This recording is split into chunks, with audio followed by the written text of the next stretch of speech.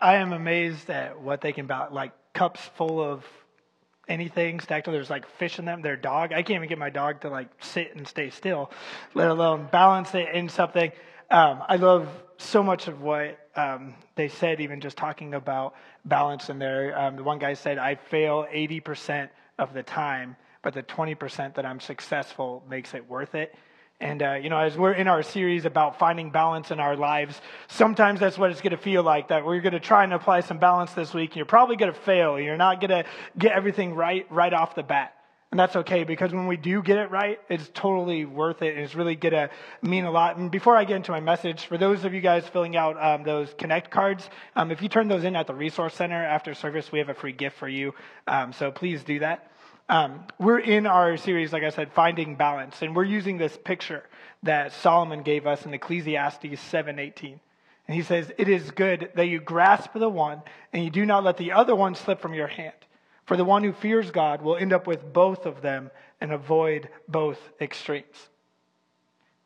And that's like what we need to find in life, that the fear of God is finding ourselves in the middle in this balance. And I don't know about you guys, but I'm really enjoying this series. Every week as I'm studying and prepping for the next one, I'm learning, I'm growing, and I'm being challenged to really find better balance in my life and finding places where, I'm going to have to make some adjustments and get things right in my life so that I can better model this idea of balance for you. And I hope that these things are happening in your life as well.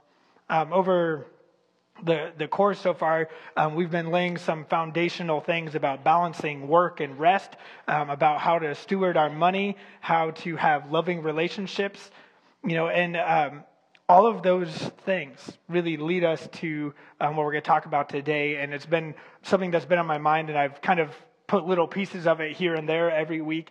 But today we're going to talk about how to be here, how to be present, how to stay in the moment. Because I don't think we can actually balance our lives unless we're really focused on here, because it's really hard to bring balance to something that you're not even in or a part of. I'm coming to find that this idea of being balanced is really being kind of extreme, but in each moment that you have, and not being stuck in that same moment. Kind of an all-in approach. If you're resting, you go all out on your rest. If you're working, you give it your all. If you're loving someone, give them your all. Use your money to the best that you can in the moment that you are in. If you're single, be single for God in that moment. If you are married, then give your all to your spouse. Right? Do your best to be transformed by God in each moment that you can so that you're available for God to use you. Right? You can't be balanced if you're not here. And I'll be honest, I am the worst at this probably more than anybody else. My entire life, I live as a daydreamer. I often drive places and don't remember anything from my drive. I haven't gotten very many accidents, so that's a good sign. But I'm constantly just in my head thinking about things. And I remember like so much of my life growing up, and even really till recent, that all I did was look forward to the next big thing. The next vacation, the next trip, the next church camp, the next church event, the next time I'm hanging out with my friends, the next, and I never really focused on the now. I'm not so much of a worrier. I don't get caught up too much in my past, but I live very much like weeks and months ahead of the moments that I have right here. And because of that, I'm coming to find that I really missed out on a lot of life that was happening now. Alice Morse Earl said, yesterday is history, tomorrow is a mystery, today is a gift, and that is why it is called the present. Right? Being present with my family, with God, with work, with anything is really hard, right? Especially in today's world, there's endless distractions, right? Social media, TV, text messages. I just got a text message right now. Snapchats, your DMs, you got work, let alone just your own thoughts distracting you. On top of all of that stuff, you're trying to balance healthy actions and good things into your life. But I still think this is probably one of the most important things that we can do. I believe that even when we're not living in the moment, that we miss out on God. Because each moment, each little happening of here right now is really all we can experience. The past won't be relived. The future is not guaranteed. It's not even here yet. But what we do have for certain is right now. At some point, you just have to let go of what you thought should happen and start living in what is happening. And I believe that, we talked a bit about this, that we are eternal beings. It says that in our hearts, God has set eternity in us and a part of us, but yet we still live out time very different from our eternal God. God exists, and there's this, if God is outside of time. Okay, so when he observes time, unlike us, we only walk through time in one direction. And we're like, if you're thinking like a timeline like you had seen in history class, we're on the timeline only moving one way. We can think back about things of the past and we could dream about things of the future, but we can only walk that one way.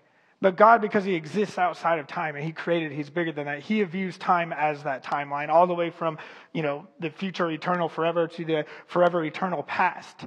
God views all of that. And so if you picture like this step is God's timeline, the way he views timeline, and my way of viewing and our way of viewing time, the moment that I can be most connected with God is right now.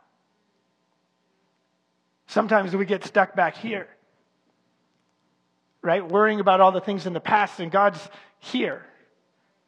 And we intersect God in the moments of what's happening right now. And we miss out on things like that. Psalm 16:11 in the ESV says, "You make known to me the path of life. In your presence there is fullness of joy, and at your right hand are pleasures forevermore." And when we're not living in the moment, we miss out on the presence of God. Right? We miss out on God right now, the fullness of joy that awaits us here right now. And I know so far this just seems like a really weird out there concept to grasp. You're like, I don't know, you've gone too far for me, Pastor Angie, waiting for me to hover and float and meditate in the now, right? Okay, and so we are going to look at some practical things. What does this actually look like in our lives? But God is spirit. He's not just physical like we are. And so some of the things of God are just not so easily grasped physically because he's not.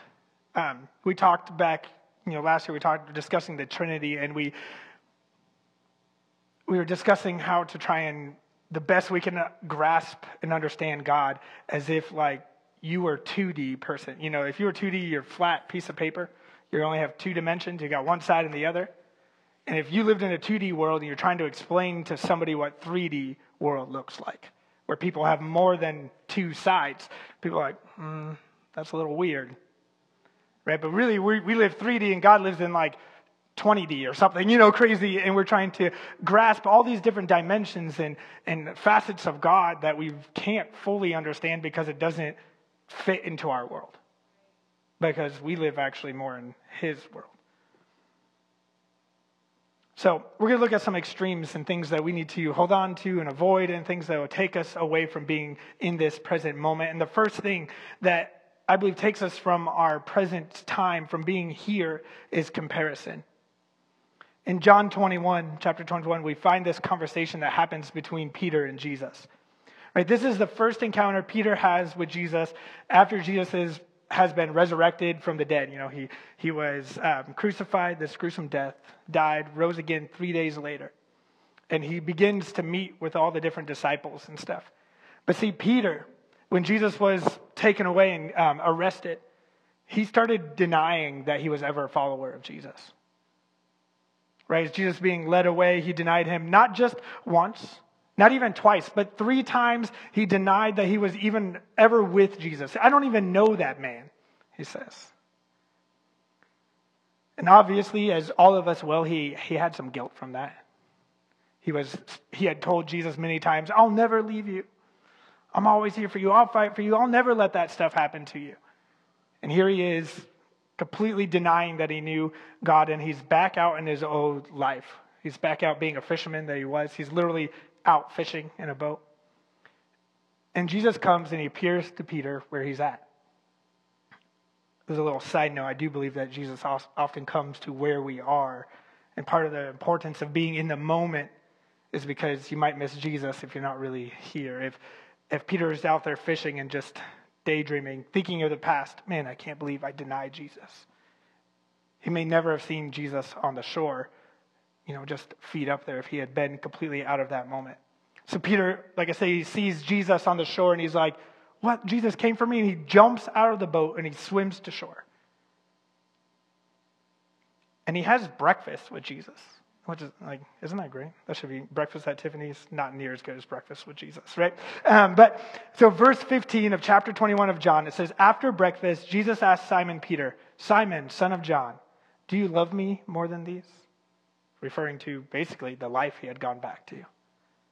Yes, Lord, Peter replied, you know I love you. Then feed my lambs, Jesus told him. Jesus repeated the question, Simon, son of John, do you love me? Yes, Lord, Peter said, you know I love you. Then take care of my sheep. A third time he asked him, Simon, son of John, do you love me?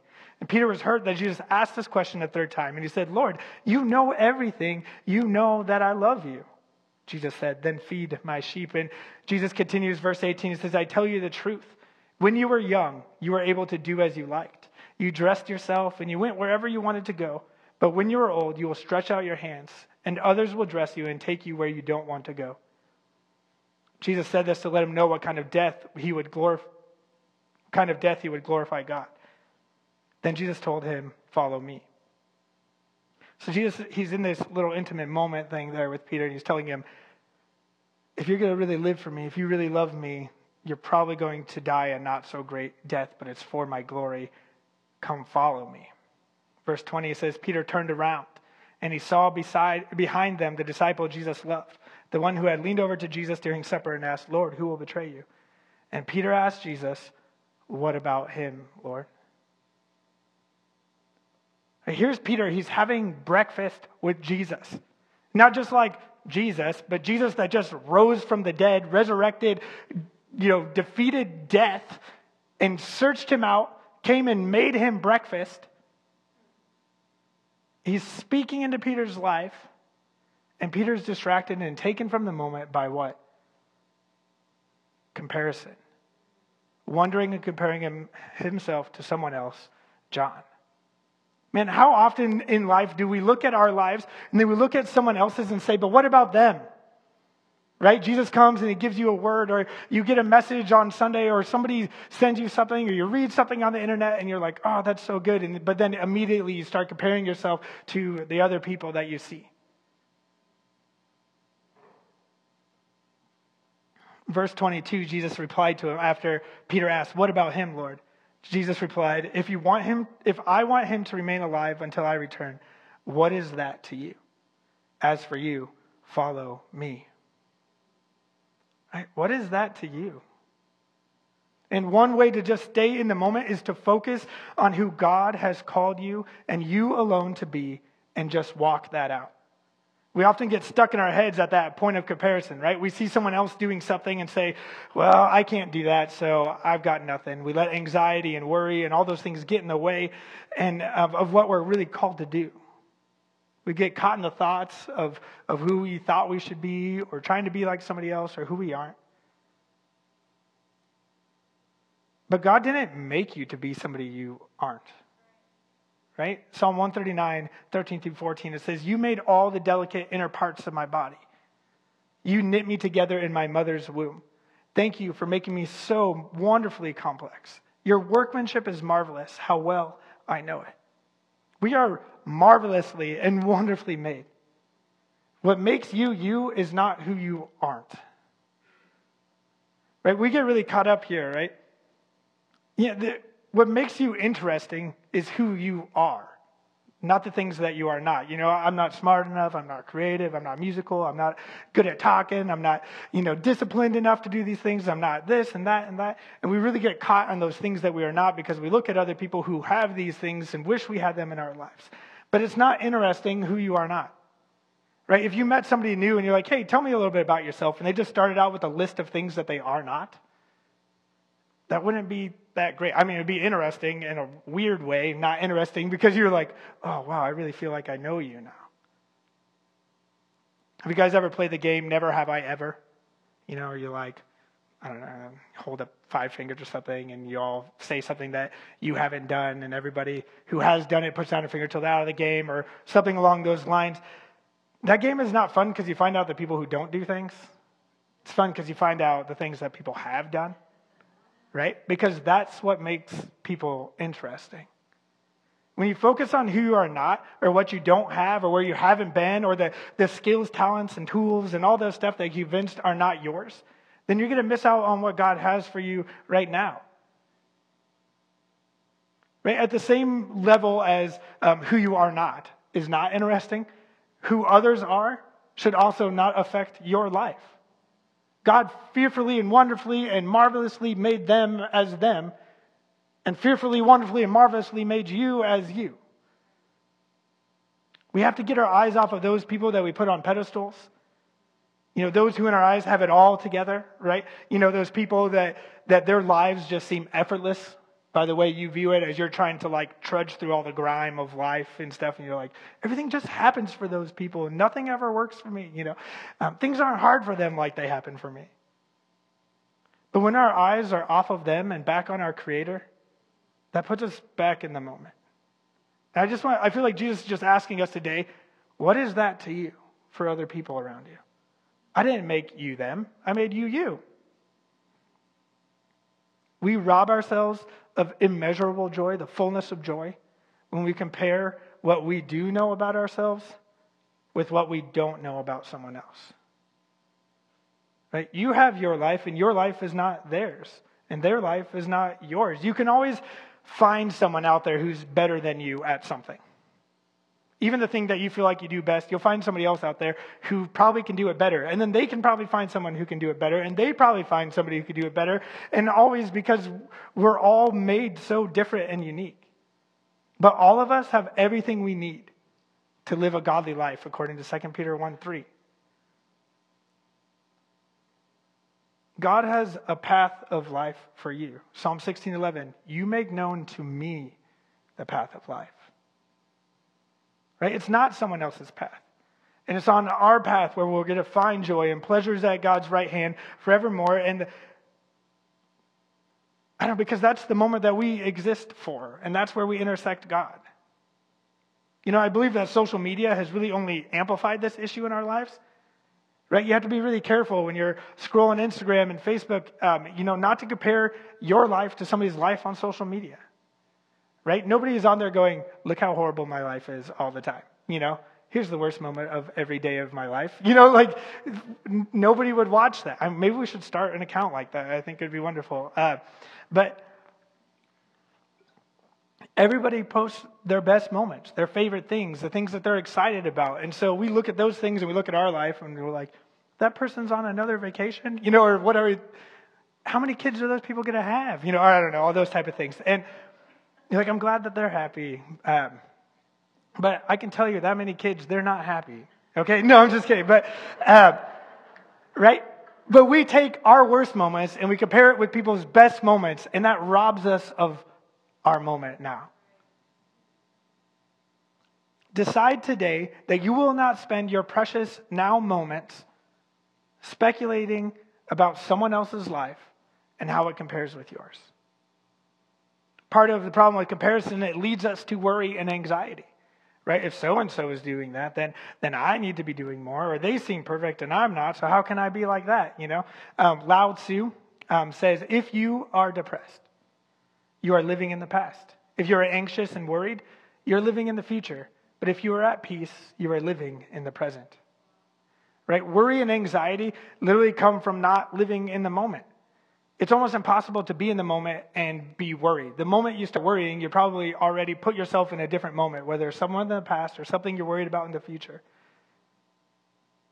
Right? Worry comes from focusing on worst case scenarios of either the things that happen bad. You know, what's it like? I win 10 out of 10 arguments I have in the shower with everybody that I could have had the conversations in. But it's like, man, I spend my whole time showering so often thinking about, if I would have just said that or said this or, all those things, or thinking about, okay, next time I run into them, this is what I'm going to say, blah, blah, blah, and it's like, I could have spent 20 minutes talking with God and like probably actually accomplishing something with my life, because I'm probably never going to run into that person. And when I do, I'll guarantee I'll forget everything I thought about in the shower.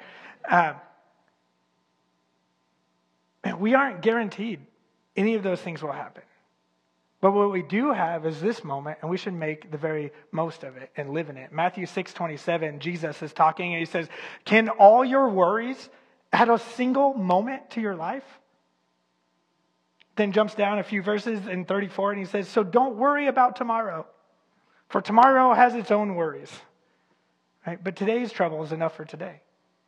Right? Worries cannot even add moments to your life, but what they do is take away moments from your life. And I want to be clear that I know that there is anxiety as, a mental illness thing as well. And I do think there's a difference, but I do believe that we can even work through a lot of that anxiety if we can really focus on what we have right now. And for the longest time, I never dealt with anxiety stuff. It was really, I talked to a lot of people and I tried to be really understanding of it. Because I know everybody has different struggles. But when we left Waverly and we moved to Des Moines here, I wasn't in a good place. Our family wasn't in like a great place, and not like physically, mentally. But we moved here, and I didn't have a job lined up. I was living in my cousin's house, and as a father and a husband who wants to provide for my family, I'm literally doing none of that. And most nights, more often than not, I'd wake up in the middle of the night from like crazy panic, anxiety, like night sweats, and trying to like just be, not overwhelmed with what was going on. And I get it. I get that, the paralyzing feeling, the almost desire to like, I can't do anything because what if it doesn't work and what if it doesn't go well and stuff. But what brought me out of that was honestly some really good friends who kept talking to me and kept working with me, but helped me heal my relationship with Jesus and understand that really each moment is all that I have. And to take advantage, like, hey, if you're not working, spend time with your family, work on that relationship with your kids that you were missed out on all these years, and all these things. And God took care of everything. I don't even have enough time to tell all the stories of what God did through all of that. But it was a crazy year. And somehow we ended up right here. And our life is, 1,000 times different and better. And sometimes those thoughts come back and things, and it's just a reminder of like, all I have is right now. And so I'm going to do my best with what I have. 1 Peter 5:7 says, give all your worries and cares to God, for he cares about you. I love it. Like, God doesn't say, don't worry just because, stop worrying. I hate when people are like, the Bible says don't worry, you shouldn't worry. Great. Stop worrying, and it doesn't work. I'm still worrying, and I love that the Greek, that word worries actually comes from the root word to divide or distract. It's literally this verse saying, give your distractions to God. Give those things that are distracting you from the moment because he cares for you and he will help you and take care of that. Jesus back in... Again, I just want to hit again that the idea says because God cares about you. Basically, it's like don't worry about it because God's worrying for you. And I'd much rather have God worrying about it than me because he actually provides the answers. Right? So back to Jesus talking in Matthew 6, verse 30 through 33. It says, if God cares so wonderfully for wildflowers that are here today and thrown into the fire tomorrow, he will certainly care for you. Why do you have so little faith? So don't worry about these things saying, what will we eat? Or what will we drink? Or what will we wear? These things dominate the thoughts of unbelievers. But your heavenly Father already knows all your needs. Seek the kingdom of God. Above all else, live righteously. And he'll give you everything you need. And I just love that. Such a good reminder that God has everything that you need for you right now. Right? You may not have everything you need for tomorrow, but it's not tomorrow yet. God's not worried about tomorrow. He said, literally, he's worried about today. And so often we get caught up on, but God, what are you going to do about me tomorrow? He's like, can't you just be excited about what I'm doing for you right now? Return to the moment and live. He'll take care of the rest. Sometimes we need help kind of recentering, right? When we get caught up in the worry or anxiety. In Philippians 4:6, it says, don't worry about anything. That's the verse that they like to use. The Bible says, don't worry about anything. Like, do you even know what the rest of it says? They're like, no, I don't actually read the Bible. No, I'm just kidding. It says, don't worry about anything. Pray about everything. Tell God what you need and thank Him for all He has done.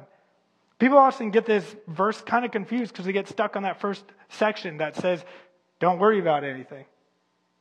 But I really think this verse could have been pieced together better. You know, like just, they don't talk the way we talk today, you know, so it just doesn't make sense, that same thing. But this verse is literally saying, worry about everything, just do it correctly through prayer. It says, don't worry about anything. Instead, pray about everything. You know, don't do this, but do this. It's literally saying, worry about everything, but just take it to God. Be anxious about everything in prayer to God. In the moment of worry, pray about it. Use it as a reminder to live in the moment. Okay, I'm worrying about tomorrow, but what can I do right now? I can pray. I can take it to God. Right? And remember, He's the one who's carrying and worrying about it for us. It'll center us back on the now because you're acknowledging that it is not now that I'm worrying about, but the one who can take care of me right now has it. I think the next thing that takes us away from being present is boredom. There's a purpose to life, right? And that means there's purpose in every single moment. Boredom takes us away from being purposeful in each moment. And like I was saying at the beginning, being present means being all in. And when you're bored about something, you're probably not all in at that time. And honestly, our world really helps us to be bored, right? And I'm not talking about just sitting around not having anything to do, because we don't really do that anymore, right? But we have moments where we don't feel like there's a purpose, so we fill it by vegging out, watching TV. I was just talking to a friend. He doesn't like that you can sit down and watch a whole, like, seasons of TV shows, because he's like, I just miss the days when, like, a new show came out each week because it's, like, limited. And I was like, you only watch one episode a day? Like, we're on a goal to eat a season a day, you know? Like, but we veg out watching TV, right? Endlessly scrolling on Facebook and all these things, and because we're bored. There's no purpose in that. We always have something to do. I mean, I remember as a kid being bored, and like when I was bored, there really was like not as much stuff to fill it so quickly. Right? You know, my kids, they get in the car, 1 second later, they're like, I'm bored. Can we turn on a movie? You haven't even buckled your seatbelt yet. You know, you got stuff to do. You know, and it's like, can I have your phone? I'm bored, but I'm bored. You know, right? When I was a kid, my favorite game to play in the car was stare out the window. You know, and eventually maybe make a game of it because that was all I had, you know. And but we're the same, right? We don't have to ask for the phone because it's our phone, right? That's where our kids get it from. They just see you on your phone all the time, so they're like, I need a phone to be on. I'm bored, right? We fill all of every moment of our life, social media, notifications, all those stuff, emails, another show, another YouTube video. You know, even just listening to music sometimes to fill the voids. Our boredom of life has really led us to fill our lives with these non-purposeful activities that take us out of our moments. Seriously, like checkout lines, waiting rooms. It's like weird to not be on your phone. You know, like when I forget my phone and I'm like waiting in line at the grocery store, I'm like, maybe I don't need to buy anything today. I just need to get out of here. You know, like everybody else is on their phone. There's the comedian who's like, if we're both in an elevator and you're looking at me instead of your phone, like, I might punch you. That's just weird. Be a normal human being and pull out your phone. You know, like, that's the society we live in today. My cousin and I, we were just walking on a beach in Florida. A beach in Florida, and a majority of the people were on their phones. And it's like, what the heck? Like, what does our world come to that you could be there overlooking the ocean, it's sunny outside, and you choose to look at your phone? Honestly, my kids wouldn't be bored if I lived my purpose as being a dad and staying off my phone, right? 1 Timothy 5:13 says, besides that, they learn to be idlers, going about from house to house, not only idlers, but also gossips and busybodies, saying what they should not. Right? They learn to be idle and leads them to busybodies. I mean, that's our lives today. Busybodies. Just filling every moment we can with pointless things that distract us from living in the moment. Right? Boredom used to lead to laziness, but now it's just led us to being busyness. Right? Imagine being in that grocery store line, instead of pulling out your phone, you start having a conversation with someone around you. And you find out that they're new to town and they don't have a church to go to yet. Or find out that they're in between going home from going back to the hospital to visit their spouse who's sick. And you can say, can I pray for them? Right? Or you actually realize that your cashier hates their job, and you could actually take a moment and just bring some life to them by smiling at them and talking to them. Maybe you just need to fill that silence with listening to what God has to say to you. Jared Wilson said, boredom is a sin so long as Christ is infinitely beautiful.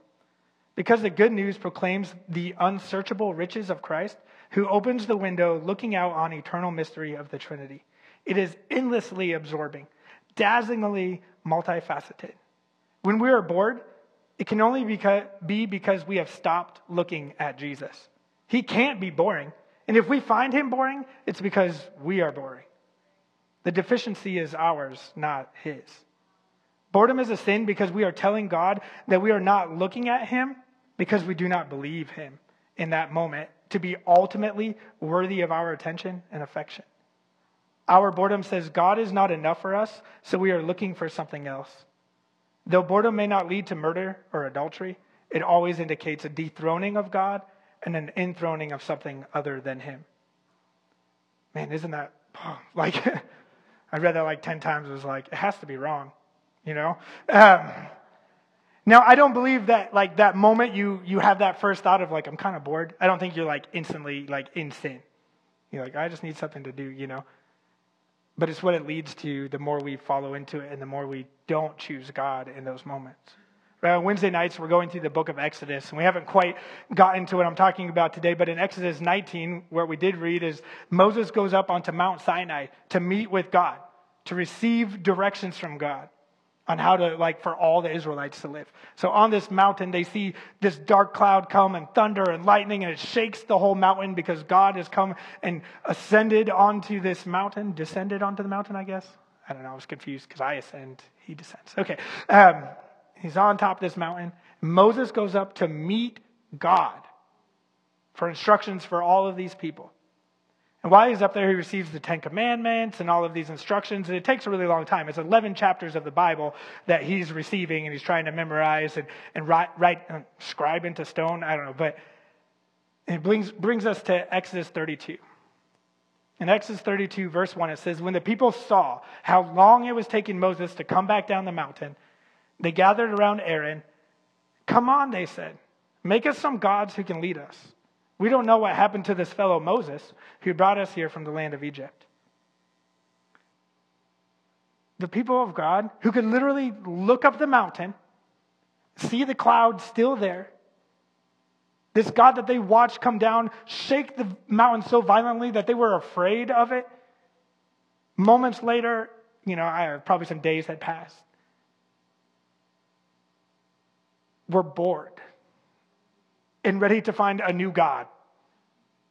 I don't even know what happened to Moses. Went up there in that cloud, remember that thunder lightning thing? And then he's gone. I don't think he's ever coming back. We need another God to lead us. And they make a golden cow. I mean, I don't know what's up with the Old Testament and cows, but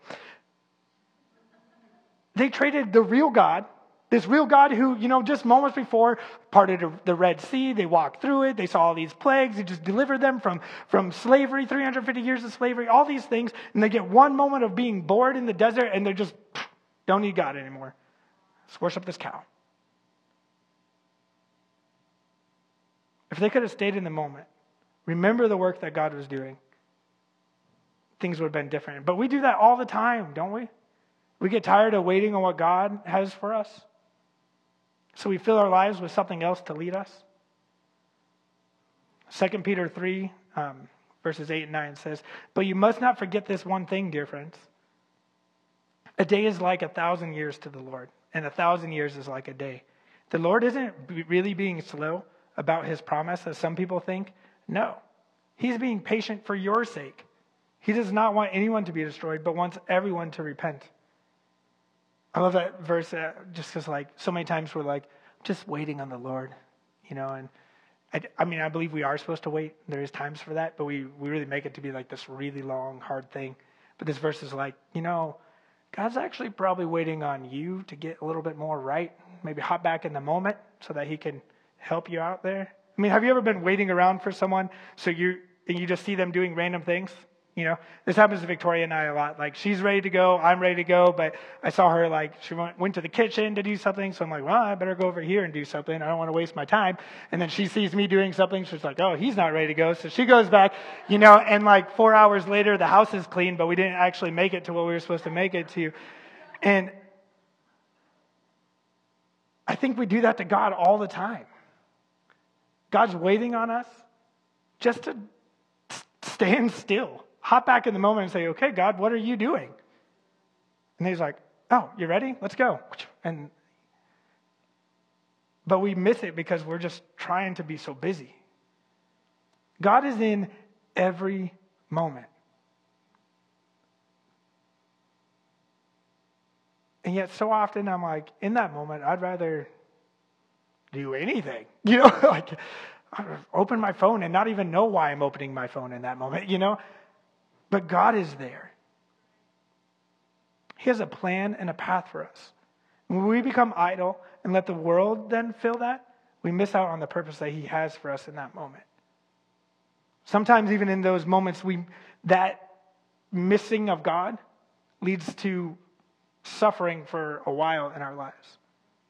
Right? When I was in Master's Commission, we did a series of inner healing prayer moments, and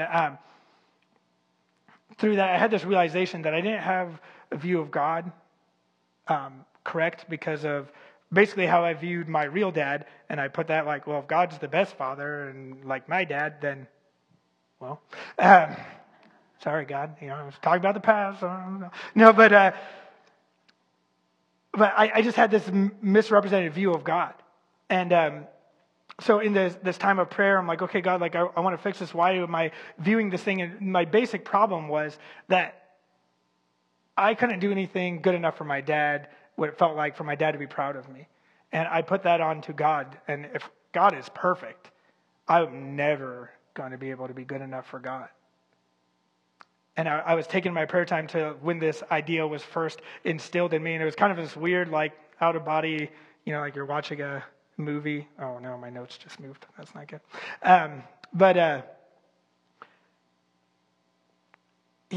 don't know. It goes back to me in third grade, and I played flag football, and our team was like super awesome. We won maybe one game in 3 years, I think.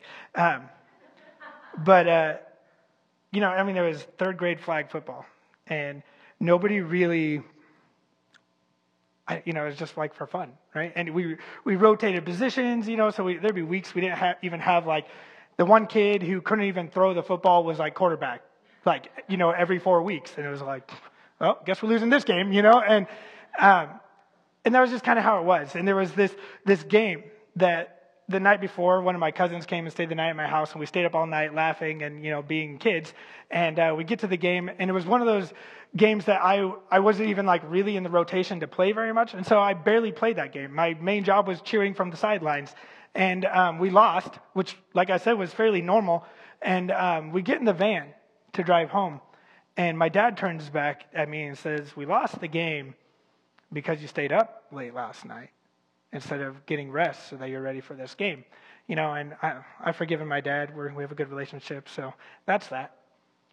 But in that moment, I instantly knew I'll never succeed at making my dad happy. And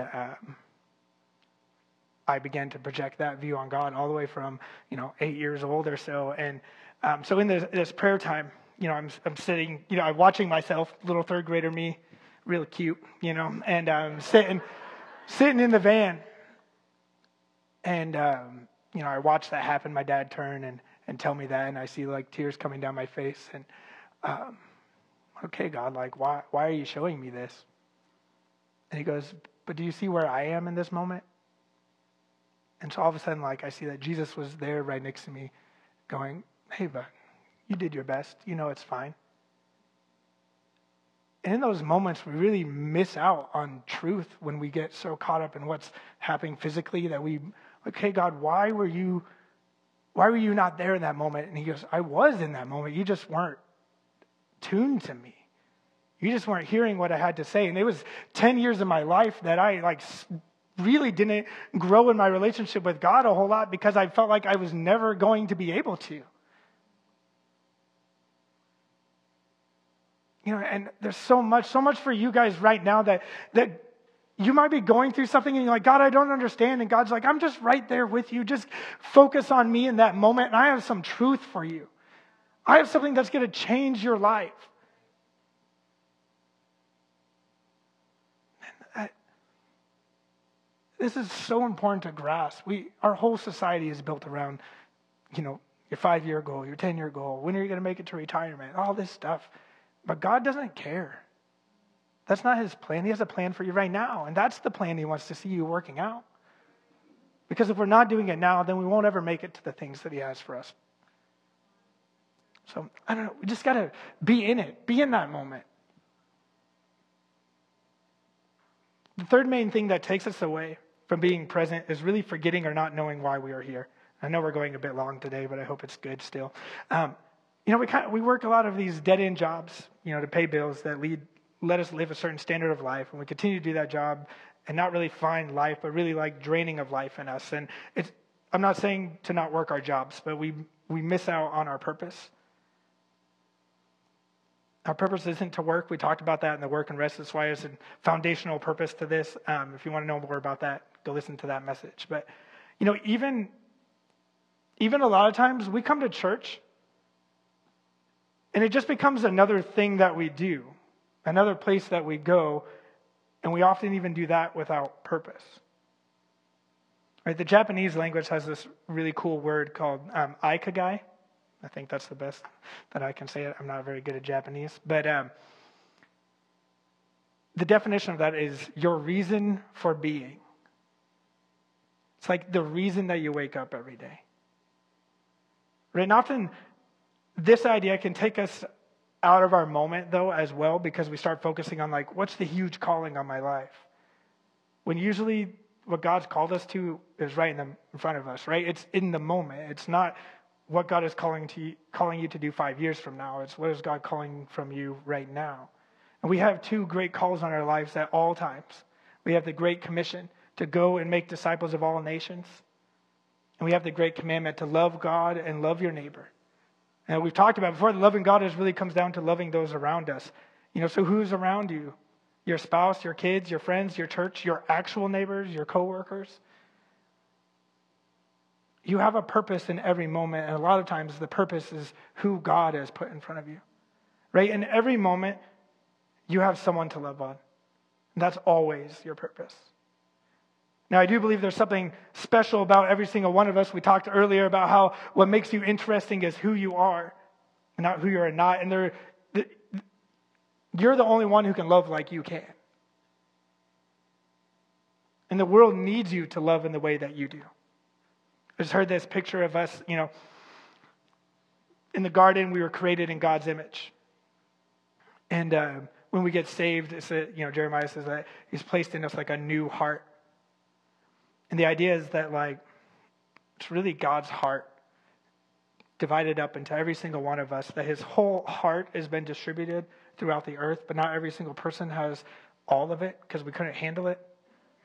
But together, as one thing, loving, we're all loving and being God to the world. It's kind of like that picture of one body, we talk about a lot. Now, I do believe that there's only one unique you that can love like you can.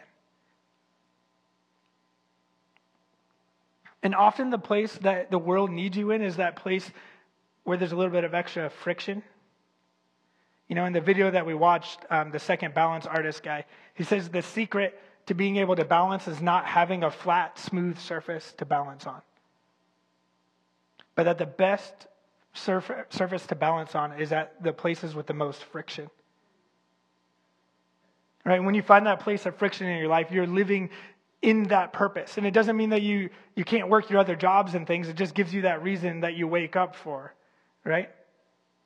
And a lot of times that place of friction comes from your life experiences. Maybe you dealt with a mental illness, and from that place, you are now able to talk and love those people who deal with mental illnesses. Right? Maybe you dealt with grief from the loss of some sort, and now you can love those who are dealing with grief better than other people who haven't. Maybe you were an addict, and now you get to help other people who are trying to be sober. For me, it's those who are hopeless. And even deeper recently, those who have been hurt by the church, because that's supposed to be the greatest source of hope. I put this statement on my Facebook over 13 years ago, that says, I live to show this world there is hope that comes from God's love by loving unconditionally. That's the reason I wake up every day. Because a God out there, in here, wherever, loved me so much and instilled some hope in me that I would do the same to people around me. And that looks different every day, every moment throughout my life. It changes from youth pastoring to pastoring here to helping someone fix their car to cleaning toilets to playing with my kids to driving school buses. It's about living out that purpose in each moment that you are in. Ephesians 5:16 says, make the most of every opportunity in these evil days. Come back to the moment and make the most of it. Colossians 4:5, live wisely among those who are not believers. Make the most of every opportunity. Colossians 3:23, work willingly at whatever you do as though you are working for the Lord rather than for people. Bob Goff, he's the author of a book called Love Does. It's a great book. If you're looking for something to read, find that book. But he says in there, I used to be afraid of failing at something that really mattered to me. But now I'm more afraid of succeeding at things that don't matter. Succeeding at what God gives you in the moment is the most important thing that we can do. And sometimes it literally is just cleaning the toilet. And other times it's going to be that thing that you've dreamt of doing your whole entire life. And you're going to go, this is why I was created. But every moment is the path that gets us there.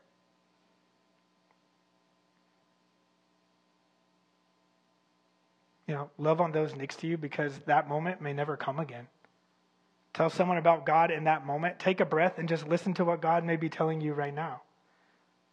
Right, the Dalai Lama said there are only 2 days in the year that nothing can be done. One is called yesterday and the other one is called tomorrow. So today is the right day to love, believe, do, and mostly live. If it's not right here, right now, it doesn't really exist. Either the past doesn't exist anymore, the future has not existed yet, and a real experience from God is always right here in the moment. And all we can do is answer Jesus' call to follow him daily. To keep balance in being present, we need to avoid comparison and only strive to be more like Jesus. Let today be today and not worry about tomorrow. We avoid boredom by knowing what we were created to do and living each moment purposefully, and make the most of each moment to love, to be loved, to find friction, your place, and find your balance. I'm going to pray, and I know we've been a little long today, but we're still going to do communion. We're just going to do it in small groups after my prayer, and then you guys are free to go. But let's pray. Jesus, I just ask that you would help us to be present in every moment of our lives. Don't let us compare ourselves to others that we might be taken away from the very purpose we were created for, to follow you.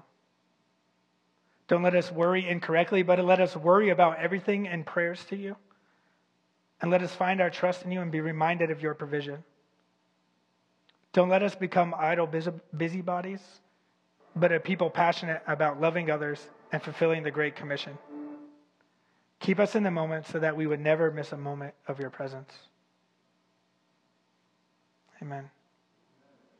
Right. Like I said, we're going to do communion in small groups like we have in the past. So just find a person or two around you. The directions will be up on the screen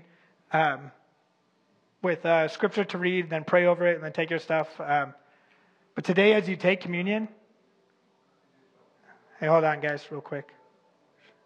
Today, as you take communion, live in this moment, right? God has brought you to this moment, and He brought this moment for you. That Jesus' death and resurrection has literally given you this moment to receive the love that God has for you. So do this in remembrance of Him. Amen? Okay, go ahead, take communion.